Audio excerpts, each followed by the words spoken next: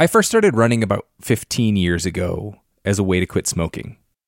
Back then, my running clothes were very Rocky Balboa, so sweatpants, sweatshirt. Anyone who goes hiking or trail running knows that it's a lot easier and a lot more fun when you're wearing the right gear. Janji makes performance apparel that'll take you farther on your runs and hikes. They have this merino wool hoodie that I wore on multiple trail runs this weekend. It's soft, it's warm, and most importantly, it does not get stinky when you get stinky.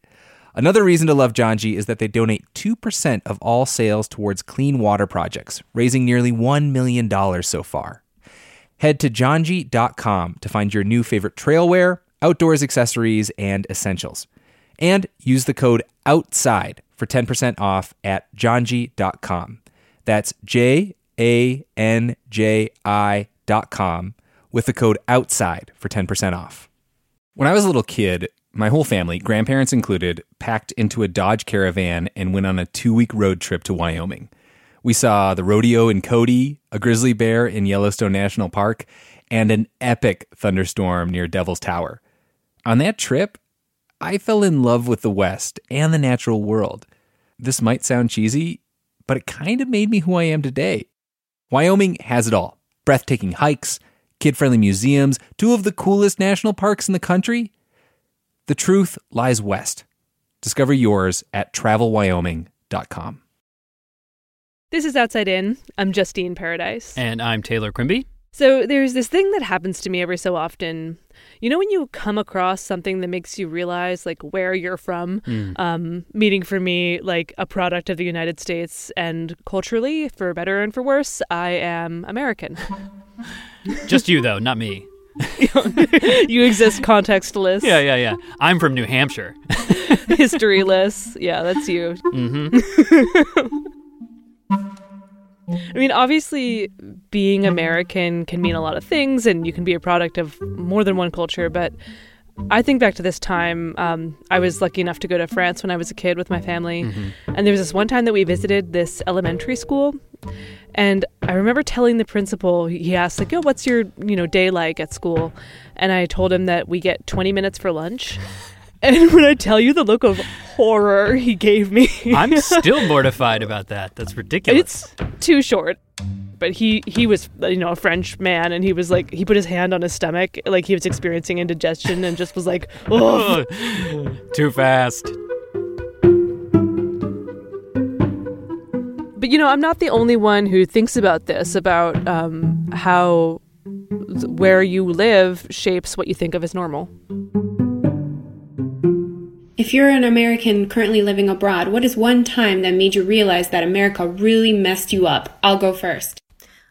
So this is one of those TikTok videos, where people respond to a question someone asks. You know this video that I'm talking about on TikTok? I do. I only watch TikToks on Twitter, but I do know the format. Very millennial of you. So a bunch of people posted response videos for this one, and someone put all the answers up in a compilation on YouTube. Like one of the answers talked about the Pledge of Allegiance. You guys didn't have to swear loyalty to your country before you started school? Yeah. But for whatever reason, this response really got me. So I started my new job in the Netherlands, and I was going through the company policy the first week.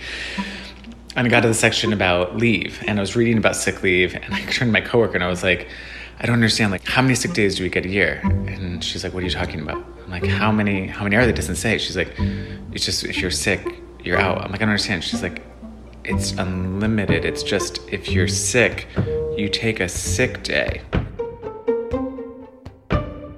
So I'm sure that there are nice things about being American to realize, but we're not going to cover any of those today. But Taylor, I think the reason I brought this up is because when you first came across the story that is today's show, you had this experience. This was one of those things that made you realize, oh, wow, this is my cultural context. Yeah. Today we're featuring an episode of a podcast called On the Green Fence. The name is this play, of the idea of being on the fence about something. The show explores complex, often divisive environmental issues from multiple angles. That's how they describe themselves. Yeah. It's produced in Germany, and this episode came as a part of a series that they did on meat.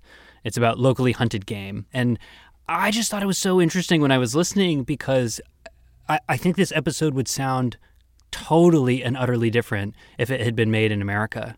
Like we wouldn't even ask some of the questions that you'll hear asked because the like culture and fabric of hunting and guns is a completely different thing here.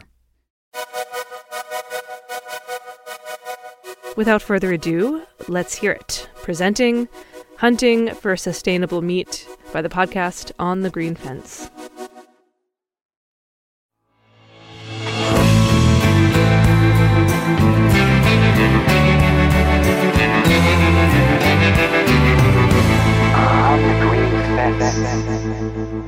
Welcome back to DW's Environment Podcast On the Green Fence with me, Neil King. And me, Gabe Borrell. Yeah, and we continue our series on meat. And this episode, I have to say, I actually was looking forward to all along because we had a very, very exciting and suspenseful experience with a huntress in the forest, right? Because we were looking at alternatives to get out of the meat paradox. And one of them, for me personally, maybe not so much for Gabe, but personally for me, I thought hunting is a very sustainable way to get your meat. The animals are free, they're not caged, there's theoretically a chance that they can escape. So ethically, I think it's, you can justify it way better than industrial meat. But there's also the fact that this meat, you don't need animal fodder and animal feed for it. So all the transport is gone. You don't have to farm to feed the animals. So the environmental footprint is also way, way lower. I'm totally with you there, Neil. There are good parts to it. You're still killing an animal is something that we're going to have to think about. And certainly for me, it's one reason why I'm a bit skeptical of how great hunting is. I grew up in rural Wisconsin, where if you didn't hunt and you were a boy, you didn't go out with dad, it was like you were missing a rite of passage. Everyone hunted, and my parents or my dad didn't, and I always viewed them as being as very brutal, almost carnal. The shooting of an animal and then the celebration of it, putting the antlers up on the wall. You're not a man until you've shot a buck. That always turned me off. So I will be kind of the devil's advocate here. Well, I think it's got a completely different standing hunting has than in the US, right? It's much smaller, it's far more niche. Here in Germany, you mean? Oh, yeah. I mean, about 390,000 people who have a hunting license. It's all very bureaucratic also in Germany. You can't just go out and shoot an animal. There's a lot more to it, which we'll also find out from Alina. And but in terms of the meat that you actually get out of it, it is very popular in Germany. 60% of Germans eat game at least once a year.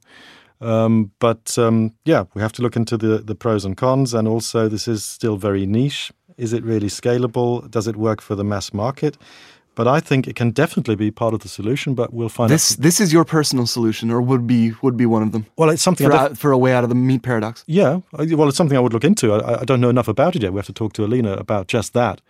But yeah, I think this could be part of the solution, definitely. Okay, well then let's get our boots on. We don't have guns, so Alina's the only one with a gun. We're not allowed to have a gun, Gabe. This is not the US. Come on. All right, let's go hunting, Neil. What do you think? Yeah, let's Where are we going to go? We're going to go to a high seat. Just picture this now. We're in the Pfälzerwald, that's in southwestern Germany, deep inside the forest. We drove there with our van and barely got up the hill. And we walked into the forest for a bit until we were really in a very isolated spot, a high seat 3 people fit into. And it's getting dark, right? And we're waiting, essentially, for animal to cross our path here, that Alina can take them out. And just as you understand, we had to whisper so that we don't scare the animals away. Yeah. Something that Gabe wasn't very good at, but we had to do it. So you're going to have to bear with us. Half this episode... Let's start whispering right now, Neil. Yeah, half this episode is going to be whispered. But don't worry, the second half, we talk normally again. Okay, have fun listening. We need to turn off the mobile phone sound. Okay, so now we're in the high seat. Now, what do we do? We are waiting. Not something for you, right, Gabriel? Yeah, it needs a bit of practice. Yeah. Are those night vision binoculars? No, it's like normal binoculars. It's only, you can also measure the distances with it. Right. How far is the deer, so how far you can shoot. Yeah. How far can you shoot? Well, I shot in England on a shooting range on 1,000 meters. That's like a sniper, right, with the army? Yeah, that was quite cool for training, but the furthest shot was 180 meters. But with a new technique and stuff like that, and the scopes, you can easily shoot up to 400. But for me, it has nothing to do with hunting, because I want to have a relationship with a deer. I don't want to snipe somewhere. Maybe I hit it or maybe not. So. But how do you have a relationship with a deer from a high seat? What does that mean? I think if a deer is like 400 meters away and you try to shoot it and you miss it, it's like, okay, well, I missed it. Nothing happened, so I won't look after it. But if you shoot something at maybe 50 meters or something, you have a closer relationship to it, because there's now such a big distance between you and the deer.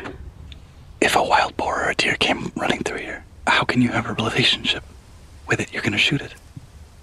That seems like a pretty horrible relationship for the wild boar. It's not that kind of friendship or relationship, but if it's closer, maybe like on 100 meters or something, I have a relationship to the animal, because I can see everything. I can see how it acts. And are you already thinking about the meat when you're here hunting? No, I'm just... Is it more of a game? Is it more of a sport, a game, or...? No, right now it's like enjoying the silence. But that silence, you disrupted them with a shot, right? Yeah, sure. How does that feel? Well, in that moment, I'm not thinking about the silence. I'm just concentrating on what I'm doing, because I know that I'm taking a life, and I'm very concentrated on that. You are 30 years old, yes. And you got your hunting license 12 years ago, right? Yeah. Why did you decide to go hunting? I mean, you were very young when you got your hunting license, right? Yeah. Well, why hunting?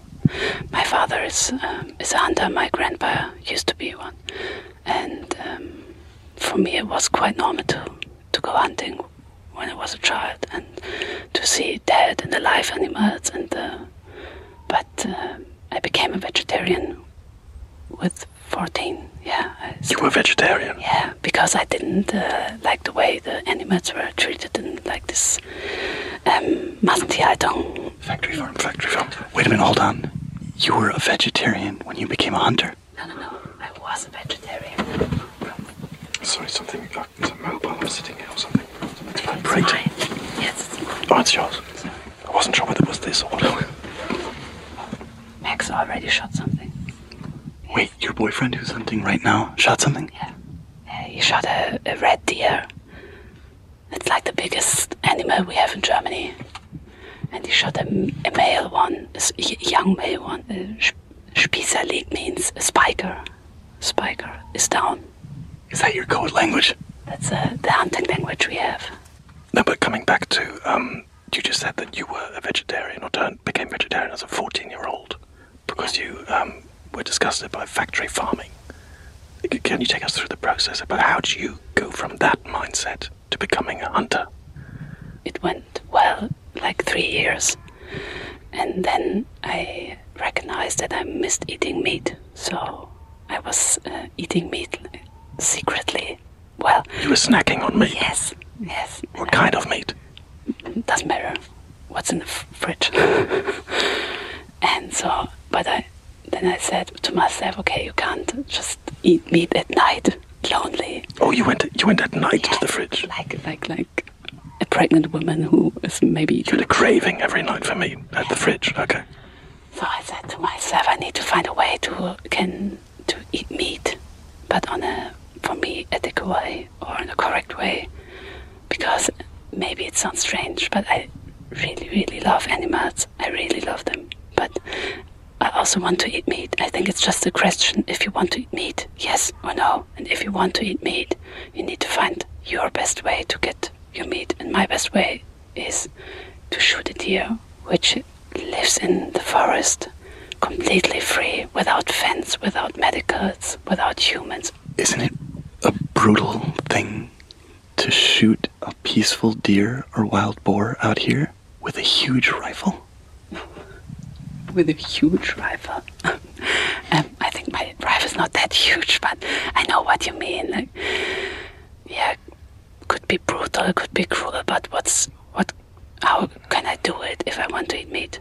So what you're saying is that you are okay with your conscience here? Yes, I'm absolutely okay. It's no problem if you kill animals for eating, but you need to handle them with respect, and they need to live with respect and like they want to. And yeah. I think you'd find some animal rights activists would say that killing an animal is showing the animal absolutely no respect. That is the worst thing you can do to an animal. How do you counter that? Yeah, I just want to be respected from the people who are eating meat for what I'm doing. If you're not eating meat, and I can absolutely understand that they can't understand me, but I also know a lot of people eating meat and still verurteilen, judge me. They condemn you. Judge me for what I'm doing. Yeah. Have you ever felt bad for an animal that you've killed? No, not bad for that animal, maybe because I'm a human and not a machine. Of course, there are some shots in your life which are not immediately deadly.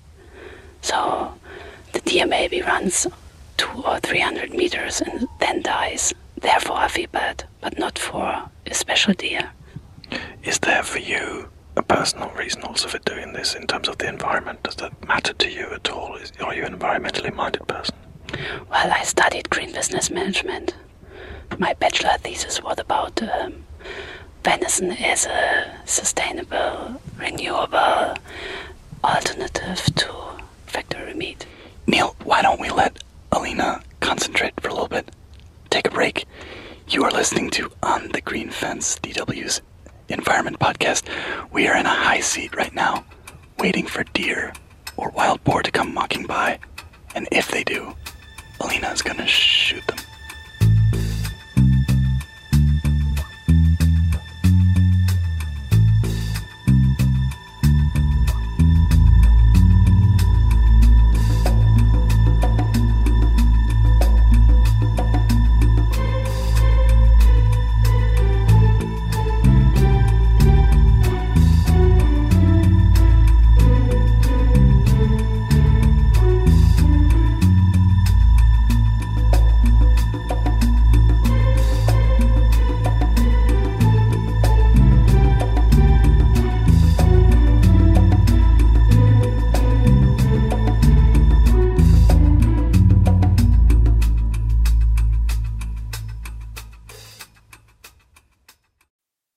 Hey, Nate here.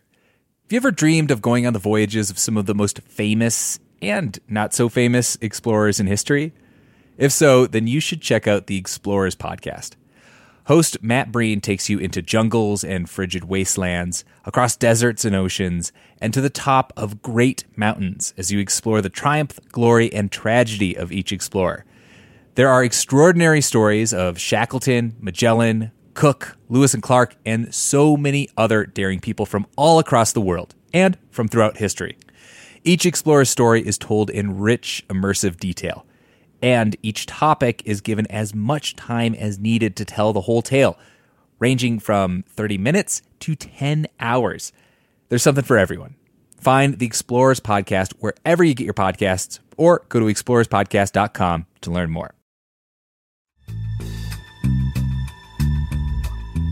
This is Outside In. I'm Justine Paradise, and today we are featuring an episode of On the Green Fence, a podcast about environmental issues, often the complex and thorny ones. And this time, it's hunting. Is wild game a sustainable meat? Let's return to the conversation, which in this part of the episode gets a little visceral, in the true sense of the word. But first, Neil and Gabe are whispering in a tree in a forest in Germany, trying to be very quiet because they are tagging along on a deer hunt.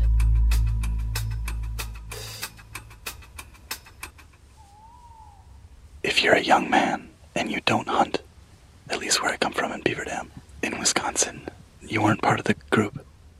I was raised by my dad's a pacifist, doesn't own a gun, has never shot a gun probably.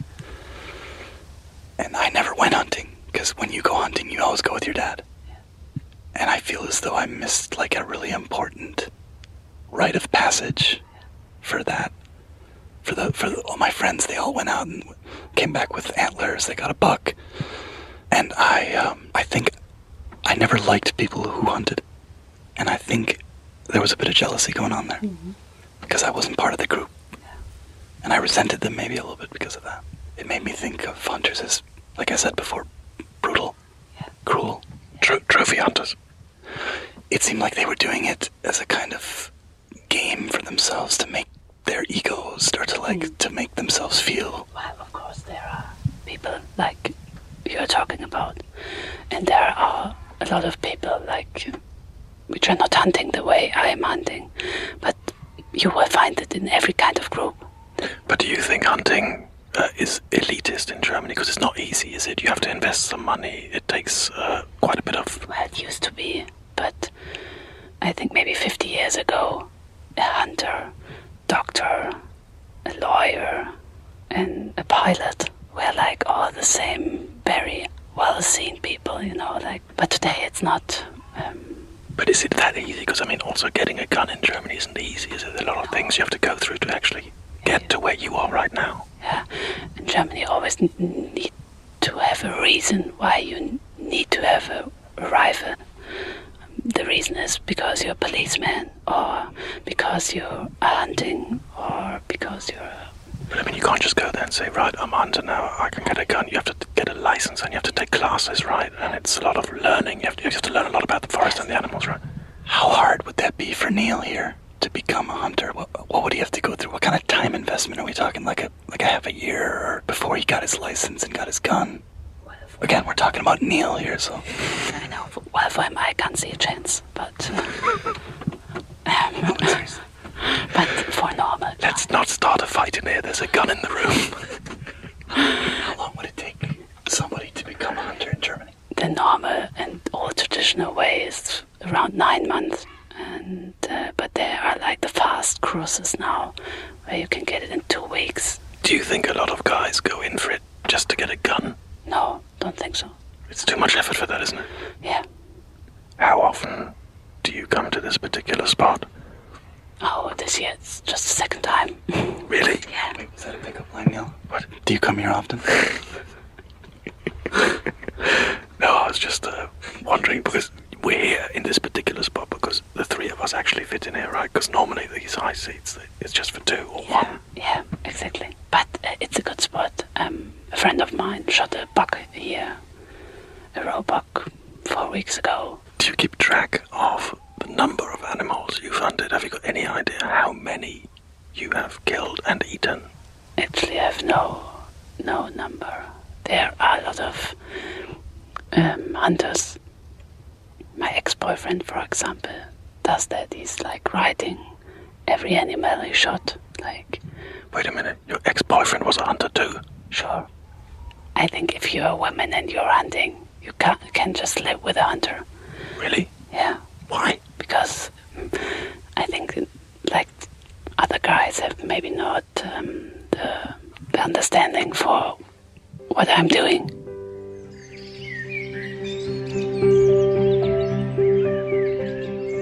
If you've ever been outside, like in the morning when the light and the sun comes up and the grass is wet and everything is silent and slowly the birds are starting to sing and you're walking around and you see some deers, it's a feeling you really can't describe.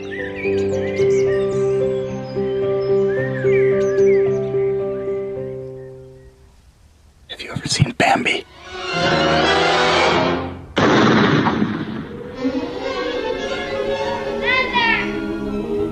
Your mother can't be with you anymore. A horrible film. Did you just ask about Bambi? My daughters cannot watch that movie. It's too sad. And it's horrible from Disney to do a movie like this because no hunter would ever shoot a mother from a calf or from a baby. Do you remember your very first kill? Yes, of course. Can you describe how you felt? I went out with my father, and there came a roebuck. I took the shot, and he was just lying down and immediately dead. How did you feel after that? I was shaking. It's just like all the emotions falling off you.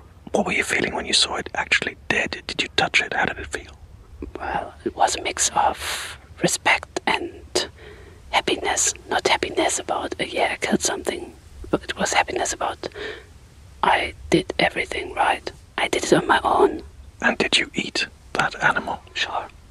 Yeah. How did that taste? Did it taste different because you'd killed it? It tastes different, not because I killed it, but because I knew where it came from, where it lived, and that it had a good life, and if you can say this, a good death, yeah. Can we take a bathroom break at any point, or do we have to stay in here for hours? I'm gonna go take a bathroom break now. Are you serious? What? Don't believe this. Don't chase away all the animals, all right? We're not going to see any animals, are we, if he goes for a toilet break? No. But maybe we have a chance later. Oh, Jesus. Has he fallen off? Sounds like. God. Okay, dear listener, I think Gabe has just about ruined the hunt with all his noise. Is he still? Yeah, the ogre is coming again. He's coming up the stairs. To sum it up, you can possibly be a hunter, but I can't see a chance with Gabe. Yeah, he's very subtle. Yeah. I don't believe you. You sounded like something like Jack and the Beanstalk going up and down that ladder. Why? You were so loud, really. Yes. Come on. But I don't know if the bathroom action was too loud. Gabe. But if you want, we can just go to Max and take care of the spiker and look after that for wild boar. Go for the wild boar afterwards. Yeah. Let's do that. Max, let's just, so in case our listener, in case we missed it, Max is your boyfriend. He's just shot a deer. Yeah. And it's a heavy one and he needs help carrying it, right? Yeah. Exactly. Wait a minute, hold on. Are we giving up? No, we're not giving up. We're just having a break. Right. Yes. Let's go.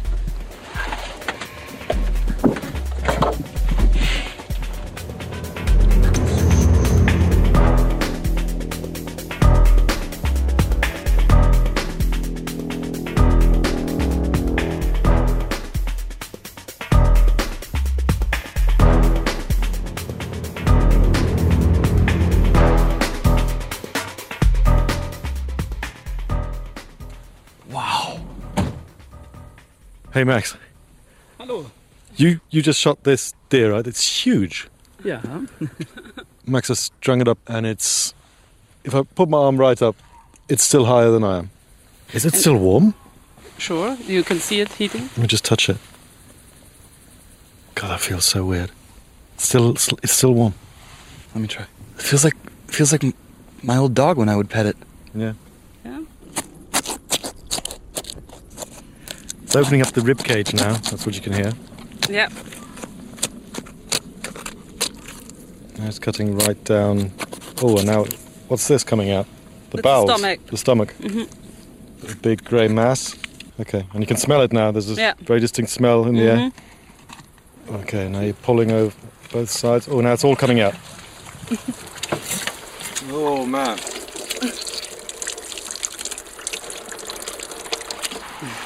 So within a span of about 3 minutes, you've removed the stomach and all the intestines. Yes.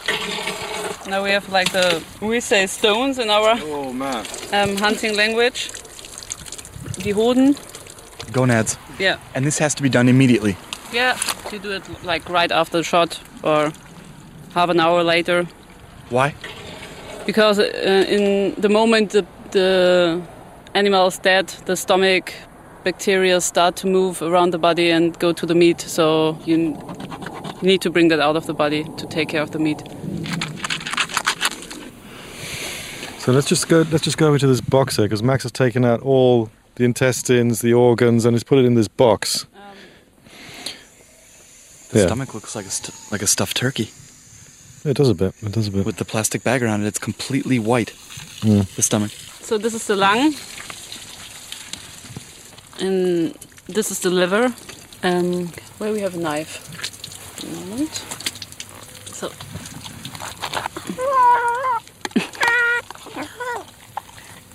What was that noise? It's just because there's a hole somewhere in the stomach and air's coming out. I thought there was a baby deer in there. No. Jesus. That's like stomach inside. That's disgusting. And this is the disgusting smell here. When this deer was walking around, Max, how long did it stop before you shot?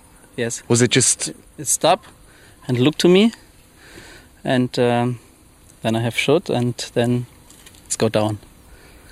And when you saw it, did your own heart start pumping? Yes. If your heart is not pumping faster when you are hunting, then you should stop hunting, because then it's not emotional anymore. And you need to be emotional so that you be concentrated, that you have a feeling for the animal. And if you're doing it like maybe a slaughter in a slaughtery, because you do it like 200 times a day, I think it's normal for them. But killing an animal or a wild animal is never normal for a hunter. Yeah. So what is the next step? Do you leave it here overnight, or do you have to put it somewhere cold? Or what happens? We put it in the freezer. Not in the freezer, in the fridge. In the fridge. Yeah. And we cut off the legs because the full body is too big for the fridge. Yeah, it's hard if you see the first time, I can imagine. Oh, the noise as well. Breaking of bones. But there's no feeling inside the body. Es waren 9 Stück insgesamt. Und dann habe ich geschossen. There were 9 altogether, 8 does and 1 buck. When I shot the buck, it went down immediately, and when it was dead, I walked over and sat with it for half an hour. Saß ich auch erst mal eine halbe Stunde daneben, ungefähr. Ja.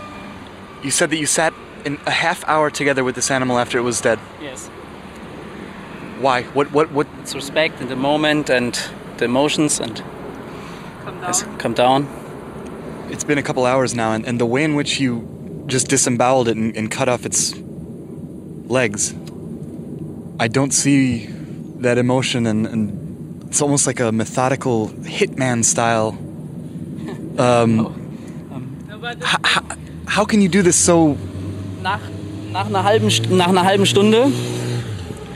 After about a half hour, we still treat it with very much respect. It slowly starts turning into food. It died an honorable death, and we honor it by eating it.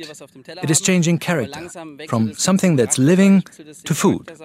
And now we will process the meat. Von einem Lebewesen zu einem Lebensmittel. Und jetzt geht's die Fleischverwertung sozusagen. Now it's being loaded onto a wheelbarrow.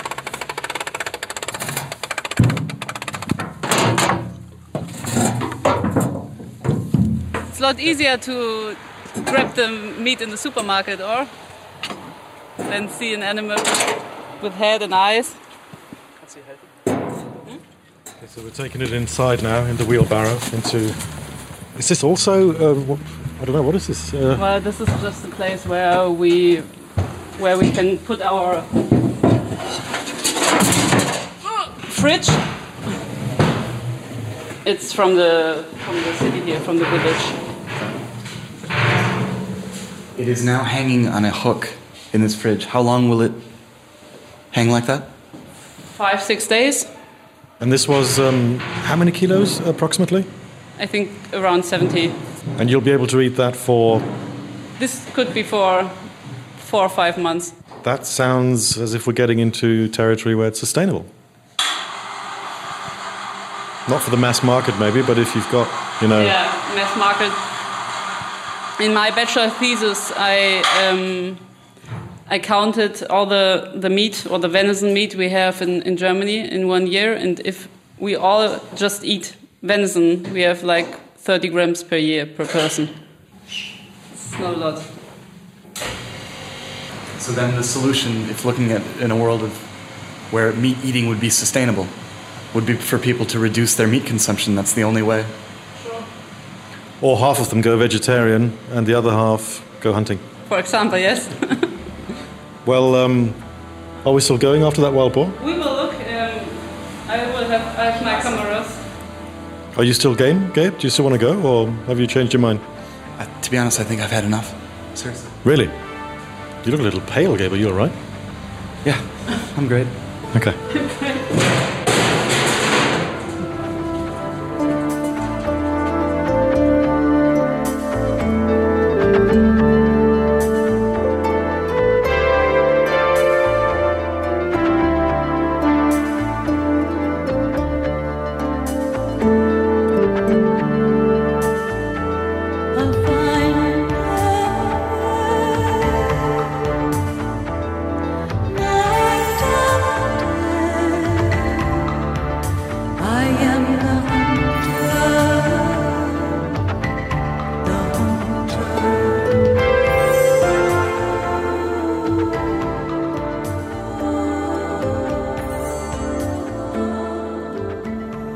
Okay, so finally, we get to talk about what happened last night.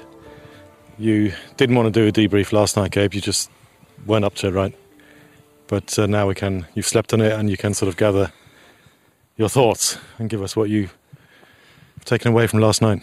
Yeah, it was a long day, and I think it wasn't a state of shock. I was a bit overwhelmed. I had a lot going through my head, and I was too tired to come up with any.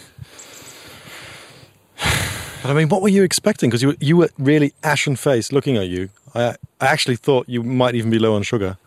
Well, no, I was actually really high on sugar because my phone had died and couldn't check my blood sugar. I guess the reason why they kept talking about treating the animal with respect, and I was just looking at this deer strung up by its neck, getting all its organs ripped out, cut up, its bones ripped apart, and then the idea of it, peacefully walking around in the woods with 8 does. Or imagine if there were some other species that was higher or a predator to us. You're walking around peacefully with 8 of your friends, and all of a sudden you're on the ground, dying. If that species said they were treating me with respect. So it was just about... It's hard for me I can't grasp that term. So it was the respect thing that got you? It seems like a glaring contradiction. Mm-hmm. It seems absurd to me. And yet, this morning when we had breakfast, right? Because you've been huffing and sighing ever since you set eyes on that slaughtered deer. And you've been in a really bad mood, I mean, quite frankly. But this morning we went for breakfast, right? And you went to the buffet, you said, right, I'm going vegan. I sat at the table, you came back and you had scrambled eggs on your plate with, what was it, ham? Ham chunks in it? Well, what happened there? I didn't see the bacon at first, but I thought it was just egg. But you ate it? I swallowed it down, yeah. So how does that go together with what you've just described? That animal, right, that's like pork, over 58 million pigs slaughtered in Germany, and I mean, the conditions there are just horrendous compared to what we saw last night. Well, I think for my pea brain, this is what's going on. I don't understand it. I don't understand the brutal violence behind eating meat. And I'm slowly starting to comprehend that, Neil. And it's not easy.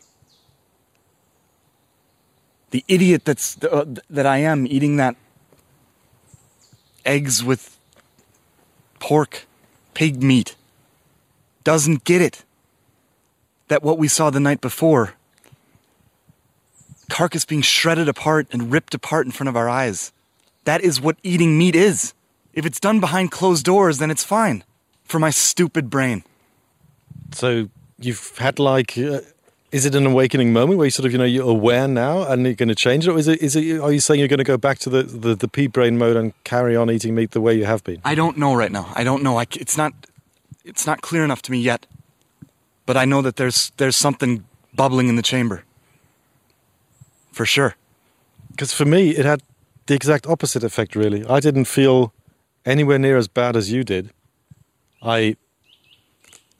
It was a bit grotesque, just seeing the carcass, the angle of the neck and everything. It just looked grotesque. Death, I think, is very grotesque. But at the same time, I did have the feeling, this animal, it was happy right up until it was killed. It was wild, it was free, it had a chance of getting away. It was a far more even playing field than you have in a slaughterhouse where animals are just being herded in and killed en masse. It's just the brutal reality. I think those were the words that came out of my mouth when I was staring at that carcass. It's just a brutal reality. And it's taking a while. It's just taking a while for me to get that. I think my conclusion is different from last night. I think it wasn't easy looking at that, but I think I could do it. And I think I have to be able to do it if I want to eat meat.